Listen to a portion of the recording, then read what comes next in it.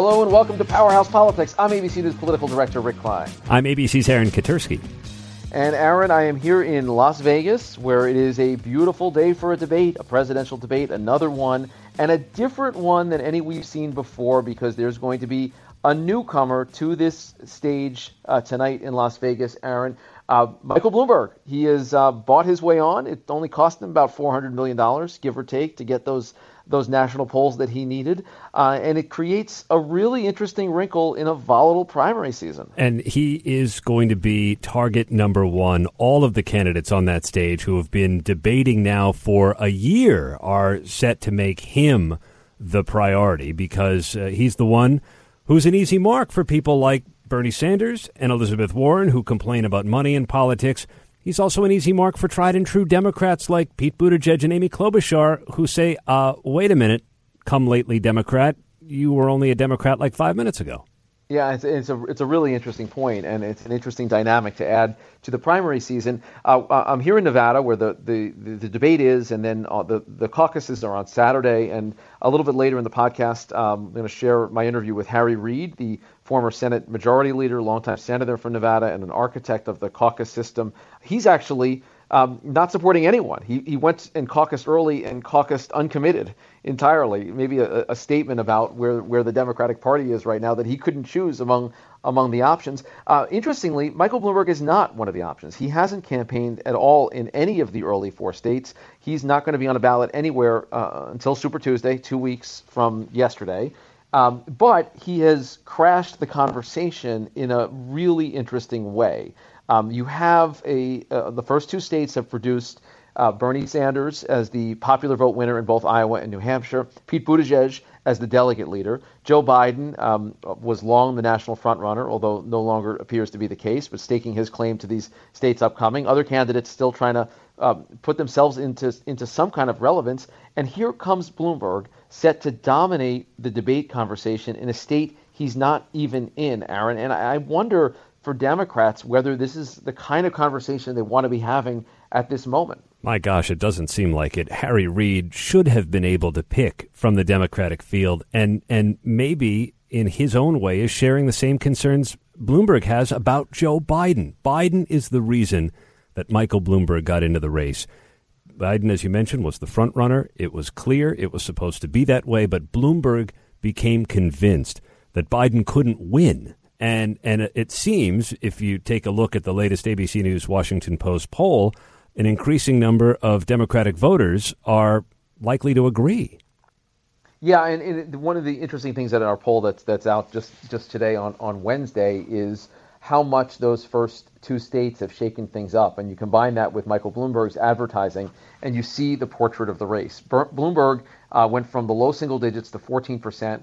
Biden has slid 11 points. He's now at 17%. But up there at the top of this poll, Bernie Sanders, the clear national polling frontrunner. He's at 32%. About a third of Democrats say he's their choice.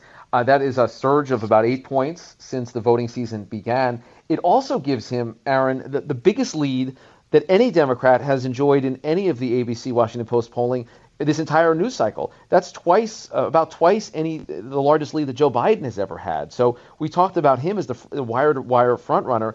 You have to look at this race right now and say Bernie Sanders has the frontrunner status. He has the clearest path to a majority of delegates, even if it's a torturous path, and even if it's littered with Michael Bloomberg money bombs. You look at this and say, who's well positioned to perform well, not just in the early states, but virtually everywhere on Super Tuesday and beyond? Who has the money, the ability to replenish those resources? It's Bernie Sanders. And that reckoning about what that means to have him potentially as the nominee, the self-described Democratic Socialist, has been delayed a bit by the focus on Bloomberg. But his rivals have nothing else to throw at him. Once you get past the Democratic Socialist, which, ask any middle-of-the-road Democrat, that ought to be enough to disqualify Sanders from the nomination, they haven't thrown anything else at him. In their rush to attack Michael Bloomberg, it seems as if Bernie Sanders is getting a free pass, and so he's poised to win in Nevada. He seems to be doing okay in South Carolina. And then if he's off to the races on Super Tuesday, how is the Democratic Party going to reconcile this? Are they going to suddenly jump behind Bernie Sanders as their standard bearer? And is Elizabeth Warren scratching her head saying, how in the world did this happen? Yeah, and I think a lot of Democrats are going to be scratching their heads at the end of this. And I'll tell you that the broad dynamics feel a lot like 2016, because what I've heard from many Democratic strategists aligned across the ideological spectrum, people that work for candidates, people that are on the sidelines, their view is that Bernie Sanders supporters are going to be Bernie Sanders supporters. And throwing out more things about his past 40-something years in public life won't change their minds. And tagging him with the socialist label, talking about him as an extremist, that may actually help him on the margins in solidifying his vote. So their view is that he represents that segment of the party and that you can't really get those voters. But all the other candidates say, let me go for the 2/3 or so of the party that isn't the Bernie base. Well, that's a great argument, except as long as you've got 5, 6, 7 candidates doing it, you're splitting it up. And that's really what happened with the Donald Trump phenomenon. He won early primary states with about 1/3 of the vote. And everyone, the Rubio folks, the Jeb Bush folks, John Kasich's team, they all thought just, give me the head-to-head against Donald Trump and I can destroy him because I'm actually a Republican. I'm not a showman. I'm a conservative. And maybe they were all right, but they never got a chance to test that proposition because by the time the field narrowed enough, Donald Trump was on a roll. He had a delegate lead that he never relinquished and never could relinquish, and make it even harder to catch someone who becomes a front runner. And that's because there are no winner-take-all states. So if you fall behind significantly, you can't come back with a big delegate haul because you won an upset state. Bernie Sanders is going to continue to pick up delegates. So it's like if your team falls behind by 7 or 8 runs, you can't just hit grand slams because he's going to keep putting runs on the board as well. He's going to get more turns at bat, and getting a lead functionally after Super Tuesday, that person becomes the prohibitive front runner because of the way the Democratic Party rules are written. And I'm wondering if any of the other Democratic candidates are going to be so eager to simply get out of the way so there can be a unified moderate Democrat running against in that one-on-one slot with Bernie Sanders, because they all seem to have some kind of claim after the voting in the first couple of states. But look, I wonder about Sanders. We know he has the floor. The Bernie crowd is what it is. He's solidified the young vote. He's solidified those who identify themselves as liberal or progressive. But it also seemed like after our exit polling in New Hampshire, Rick, that he had a bit of a ceiling as well. Older voters weren't buying it. Moderates weren't buying it. And there seemed to be an awful lot of Democrats up for grabs if only they could find one candidate to rally around. That's right. And that is simultaneously the fears around Bloomberg and the appeal of Bloomberg, because the Bloomberg folks are saying, look at this mess the Democrats are creating for themselves. I am the only one who can potentially beat Bernie Sanders. His senior advisor saying this week the nomination is Bernie Sanders to lose and only Mike Bloomberg's to win. And that is because of his money. Yes, it's also because of his positioning as someone that could potentially win more middle-of-the-road voters. You're right that this would not be a thing, Michael Bloomberg, if Joe Biden was strong right now. If he had won Iowa and New Hampshire, I don't know where Bloomberg goes with his billions other than to say, I'm just going to support the Democratic nominee on the assumption that it's Biden. But the question is whether the party coalesces behind anyone, and Mike Bloomberg may be the likeliest person at this moment in time. Not having seen him on a debate, it's hard to judge that. And then the question also becomes, do you want to stop Bernie Sanders? And we should note, this poll shows him not only surging nationally, but also we ask people who has the best chance to defeat Donald Trump. That's the question of electability. And guess who leads in that metric right now? After an entire news cycle where Joe Biden was the answer to that question, it's Bernie Sanders now. He's at 30% on the question of who is the best position to beat Trump. We've got Bloomberg at 18 and Joe Biden slipping to 19 from something that was in the 40s and the 30s throughout the campaign. So the question of electability seems to get answered by actually winning elections. You have Bernie Sanders having won the first 2 states, flexing some real organizational muscle, showing he has passionate, dedicated supporters that maybe could rival the kind of numbers that Donald Trump can get for events. And that is itself a powerful demonstration about potential electability. So that's another reason why getting off to that early lead matters a lot. You see, you put the guy in Las Vegas for 10 minutes, and he's already talking about numbers and percentages. I really wonder how Bloomberg is going to make the electability argument on the debate stage. when he debated, it was usually one-on-one. He's never been in a field quite like this when he was running for mayor. He also didn't have the kinds of pesky questions about a 12-year record that he has now. And he's not great off the cuff. Michael Bloomberg is a talented manager, unquestionably talented politician. But he can often and rather easily, surprisingly easily, be rattled by even the simplest challenge and the simplest questions. In covering him here, I remember him not liking a particular question that I asked, and he would just start screaming at you, not because you did anything wrong, but because that was just his knee-jerk reaction to being challenged or to being questioned. And I wonder how that plays on the debate stage. I know that his team has been working around the clock with him these last several days. He's been munching on matzah covered with peanut butter at a warehouse outside Manhattan where his team members are playing the different rivals. No word, though, how he's doing, but they say he is a little rusty. And he's never faced this kind of spotlight. It's an interesting thing, Aaron, as you know from his time in New York. He was under the white-hot glare of the New York spotlight. But because of the unique circumstances of his political rise, he's never really been fully vetted. 9/11 was the cloud under which everyone operated in the run-up to his election as mayor back in 2001. And a lot of people, Aaron, I don't know if you ascribe to this theory, think he wouldn't have been mayor if not for Rudy Giuliani's endorsement in the aftermath of 9/11, winning as a Republican then.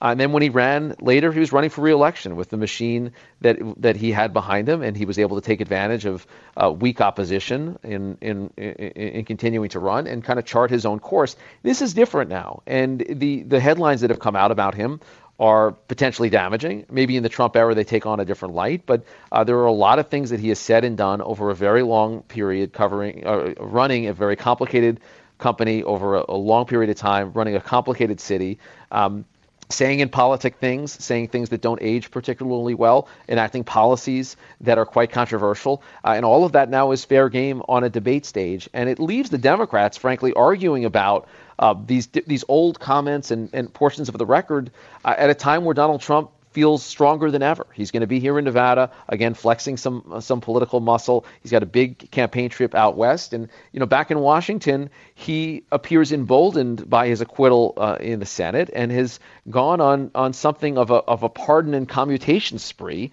for white-collar criminals who have deep political connections. If anything should underscore the stakes of the election, Aaron, I think it's that.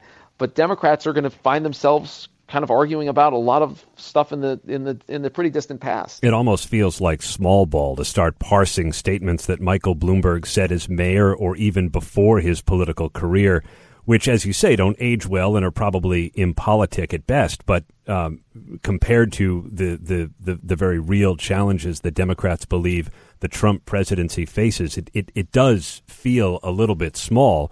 Although I think you're quite right. He was only really vetted when he ran for re-election as mayor, and the New York tabloids and the New York Times finally started to take a look at some of these things.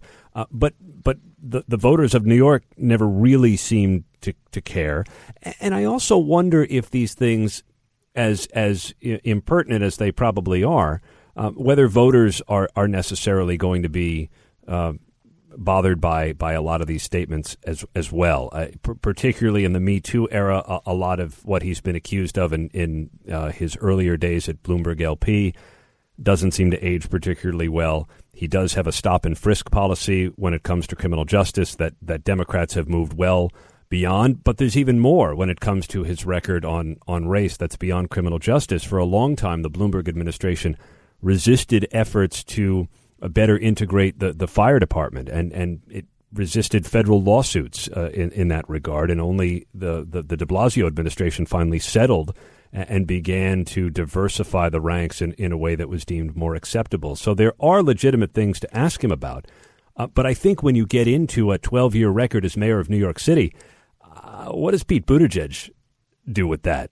He was mayor of what city again? We did the math, Rick. If you add up the West Village and the neighborhood of Soho in Manhattan, that gets you to, I think, a little beyond the population of South Bend, Indiana. We'll see if Bloomberg has the stats ready for that. We know that he is studying. We know that he is prepped. We know that he has a data-intensive team. We know he has a team that's doing a lot of savvy things on social media. They're doing a lot of the small things in intriguing ways and playing a style of politics that so far seems particularly suited for the Trump era. They are engaging. They're under the president's skin. That may build him up. That may tear him down. It does feel, Aaron, that we are in a new phase of this Democratic primary campaign where the Democratic voters are actually going to see all of the choices that are in front of them. We know that in about 2 weeks' time, the campaign essentially goes national. We leave the friendly confines of the first 4 states and go everywhere, where the giant states of California and Texas and about a dozen others are all on the ballot on the same day, that first Tuesday in March. And then it is going to be an all-out battle to see who walks away with enough delegates. And Aaron, it just feels like the Democrats are going to be in for a whole lot of bedwetting, as the phrase goes, in these coming weeks and months. And I wonder what the Democrats are going to do, because do you see either Sanders or Mike Bloomberg as the standard bearer coming out of a brokered convention? No way. It's hard to imagine. And once you get into that second ballot and delegates are free to vote however they like, you have the superdelegates back into play. Aaron, I have been waiting my whole career in political journalism for the prospect of a contested convention. We say it every cycle. The chances are higher. The chances are higher. I'm watching our friends at 538. We're crunching the delegate numbers almost daily, and the fact that they see that as the not a majority likelihood, but likelier scenario than anyone actually getting a majority of pledged delegates, that tells you something. And you're right. Once you get into that, it's going to make these squabbles feel pretty small, because literally it could be anyone landing with the nomination. Rick, does anyone on the debate stage who isn't Sanders or Bloomberg have any opportunity to break through in this next debate? Can Klobuchar have a moment that elevated her like it did in New Hampshire? Yeah, she sure did. She sure did last time. And I think, I'm going to keep an eye on Elizabeth Warren, because she has tried to stay relentlessly on message. She has been trying out a bunch of zingers against Michael Bloomberg to cast herself as the alternative there. She's hoping still to be that, Bernie backup, the way that people can park their support afterward, be a little more acceptable to the establishment. You mentioned Klobuchar. She's had so many strong debates. It feels like you have to continue to build on that. I think it's going to be hard, though, for any of these candidates to break out of the anti-Bloomberg noise. If this is Bloomberg versus Bernie, and they are the two people that capture the most attention, it's difficult, because they're all going to be sort of running similar versions of the playbook. I've heard from a lot of Democrats also that say don't count out Joe Biden. The strength among African-American voters appears to be slipping, but it's still something he can surprise some people. But it's getting late early out there, and it's going to be harder and harder for anyone to establish a toehold as the voting continues to roll in. With that, Aaron, we are going to take a quick break. When we're back, my conversation with the former Senate Majority Leader, the longtime senator from Nevada, now retired, now a caucus goer himself, Harry Reid. And I'd like to welcome to Powerhouse Politics Senator Harry Reid, former 5-term senator from Nevada, former Democratic leader, minority leader, majority leader, and an absolute legend in Nevada political circles. Pleasure to be with you here on the eve of the caucuses. Let's start with the caucuses. I know you participated the other day. How confident are you in this system that you helped create, really, the intense focus on the caucuses? How confident are you that this is going to go well, and certainly better than Iowa? We have the best state party organization in the country. No question about that. And we have watched the debacle in Iowa. We aren't using any of their software. We're using nothing that they had. And we feel very comfortable that we're going to have a good, respectable vote. We have added early vote. It was really the right thing to do. The state party, again, was very transparent in what they wanted to do. It used to be that everybody had to vote on Saturday, and so it really cut down the vote. But this way we're doing it now has really turned out. We've had some long lines, but that doesn't feel, I'm not really concerned about that. Why? Because people are wanting to vote. We've had over 60% of the vote are people who've either voted the first time in a caucus or voted the first time, period. Mm-hmm. Tell me about your vote. I saw that you voted uncommitted. it seems like there's a metaphor there for a party that can't figure out where its leadership is. But why weren't you able to come to a decision? I've always done that. I feel that it would be untoward for me to try to be a big gorilla in the primary process, so I just stay out of it. I've always done that. I did it.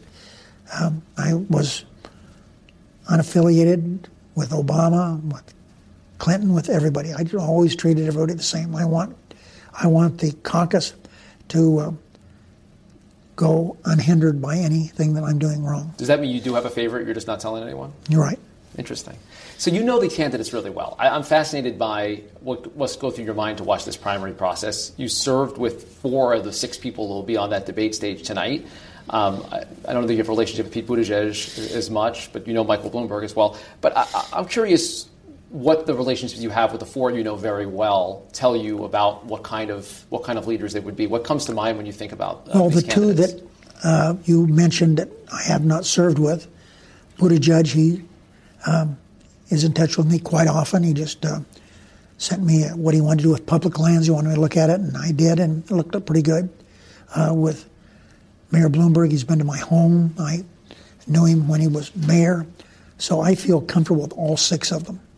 Talk about the ones that you served alongside. Joe Biden was already a senator for 15 years or so when you arrived in the mid-'80s. What do you think a Biden presidency would be like? Well, Joe has been really well trained to be a good president. He served 8 years with Obama's vice president.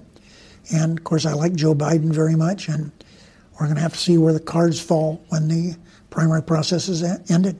How about Elizabeth Warren? I mean, I've been reading a little bit about the history that you have with her. She's featured you in one of her campaign ads that's in heavy rotation here. Well, one of the things that I feel very good about is I discovered Elizabeth Warren.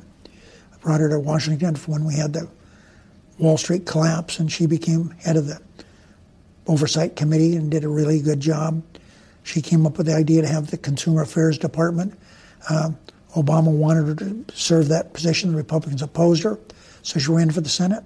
So they would have been better off had they agreed to have her serve there. So I think the world of Elizabeth Warren. And I've read that you encouraged President Clinton to have her selected as Hillary Clinton's running mate. Yeah, I thought it would be good to have a couple women running. Talk to me a little bit about Bernie Sanders. A lot of people may not know that you had a very strong relationship with him, from what I understand, in the Senate. He came to the House. He was an independent in the House. He got elected, and he joined your caucus, and you treated him like a Democrat. As soon as I finish this interview with you, I'm going to talk to his wife, Jane. She called me, and I'll call her back. Bernie wasn't treated well in the House. I treated him very well in the Senate. I treated him like anyone else. He caucused with us. We had 2 independents. We had the senator from Maine and him. They were an integral part of our caucus. I put him on the budget committee. People said he can't do that. He claims to be a socialist some of the time or whatever. But he was a great budget chair. So I think the world of Bernie Sanders. He was a good senator. I read something just today that you had a conversation with him and his people about a potential primary challenge in 2012 to Barack Obama, and that you helped talk him out of that. Is that accurate to your recollection? Well, I'm not going to get into private conversations. The fact is, Obama didn't have a primary. And Harry Reid may have had something to do with that? Yeah. Tell me what you think about him in terms of a potential president, because I've heard it from a lot of Democrats, I'm sure you've heard the same, that said, man, Democratic Socialist, this is the wrong direction for the party. The party should be worried about places, frankly, like Nevada, if you're running for office, the down-ballot impact of having someone with Bernie's worldview. I know there's a lot of downside to each one of our candidates. That's the way it is. No one's perfect. But the thing is, any poll you can find with any of our people who want to be president of the United States who are Democrats, they all thump Trump. So you're not worried? You think the primary process will play out and whoever it is beats Trump? Yes, that's right. I repeat, we will thump Trump. I want to talk about an issue that's been in the headlines a lot here with the culinary union and with others, centering on Medicare for all. A lot of unions will say, look, we negotiated over the years to get really good health care. We forewent pay raises. We gave up on other asks to get really good health care. And then Medicare for all would come in and wipe that all away. I have said from the very beginning, I'm not in favor of Medicare for all. I worked as hard on trying to establish Obamacare than I did anything else while I was in the Senate. And I think our goal should be to strengthen Obamacare because the Republicans have pecked and harmed Obamacare significantly. We need to restore that. And then look at the public option. I'm not in favor of Medicare for all. And it wouldn't pass. Well, you fought and bled for Obamacare. You know how hard that was with 60, 59 Democratic senators. Coming in now, it just doesn't seem like it, in your view, it's even something that's remotely realistic. Medicare for all? Yeah. Oh, not a chance. No, it's not going to pass. We talk about it all we want. It's not going to pass. We need to strengthen Obamacare. The Republicans have heard it in many different ways. A little slice here, a little slice there. And we could do that, look at the public option, and I think we'd have a great program for America. So what do you make of the discussion in the context of the primary? Because it's not just Bernie Sanders. Elizabeth Warren's come out for Medicare for all. There's been shades of it from others that try to straddle this a bit. It doesn't matter who comes out for it. I'm against it. I feel very strongly that, number one, it's impractical, and number two, there's not a chance in hell that it would pass. Do you feel like it's unfair to unions, people like the culinary workers? Well, you don't have to ask me. All you have to talk to D. Taylor, who represents 70,000 members of that union. They're opposed to Medicare for all. Do you think in this moment with President Trump's strength, does any of that faze you about what he can get done? He's going to draw a lot of people here in Las Vegas in a couple of days. We've seen him exerting more political influence, more political power. Do you buy the argument that he's stronger now than he was a couple of months ago? 2 months ago, Trump was amoral. Today he's amoral. He's a man who has done such damage to our country and, frankly, our standing in the world community. He's a man that is dangerous for so many different reasons, not the least of which he just simply does not understand government. And he surrounds himself with a bunch of people that do whatever he wants to do. For example, with Attorney General, we've never had an Attorney General like Barr. He said he wants, maybe might resign. Well, he should. Do you think that makes him politically impossible for him to get elected, though? I mean, no, I've said from the very beginning that we can't take for granted that Trump will lose. He could win, and we have to be vigilant and make sure we do everything that the man is not reelected. You've talked a lot about the importance of Nevada in the early process because of the diversity in this state. And we've heard that from some of the campaigns as well. You can't be the Democratic nominee unless you have a diverse cross-section of Democrats on board, Latino voters, black voters. How does that play out in Nevada, and why is that? What makes that a critical test here? The reason the pundits, after the debacle in Iowa and the election in New Hampshire, have said Nevada should be the first state is because it would be a test of our country. Nevada is like the rest of the country. We're a diverse community. We have a industry that is in any state in the union is number 1, 2, or 3, the economic driver. Tourism, we're number 1, of course, in tourism. We're the destination spot of the world. We have a situation where we have all these public lands. We're feeling the brunt of climate change here in Nevada, and we've done things to repulse that, to try to stay ahead of it. So I think Nevada is a state that is representative of the country, and this should be the first state that people come to test their viability.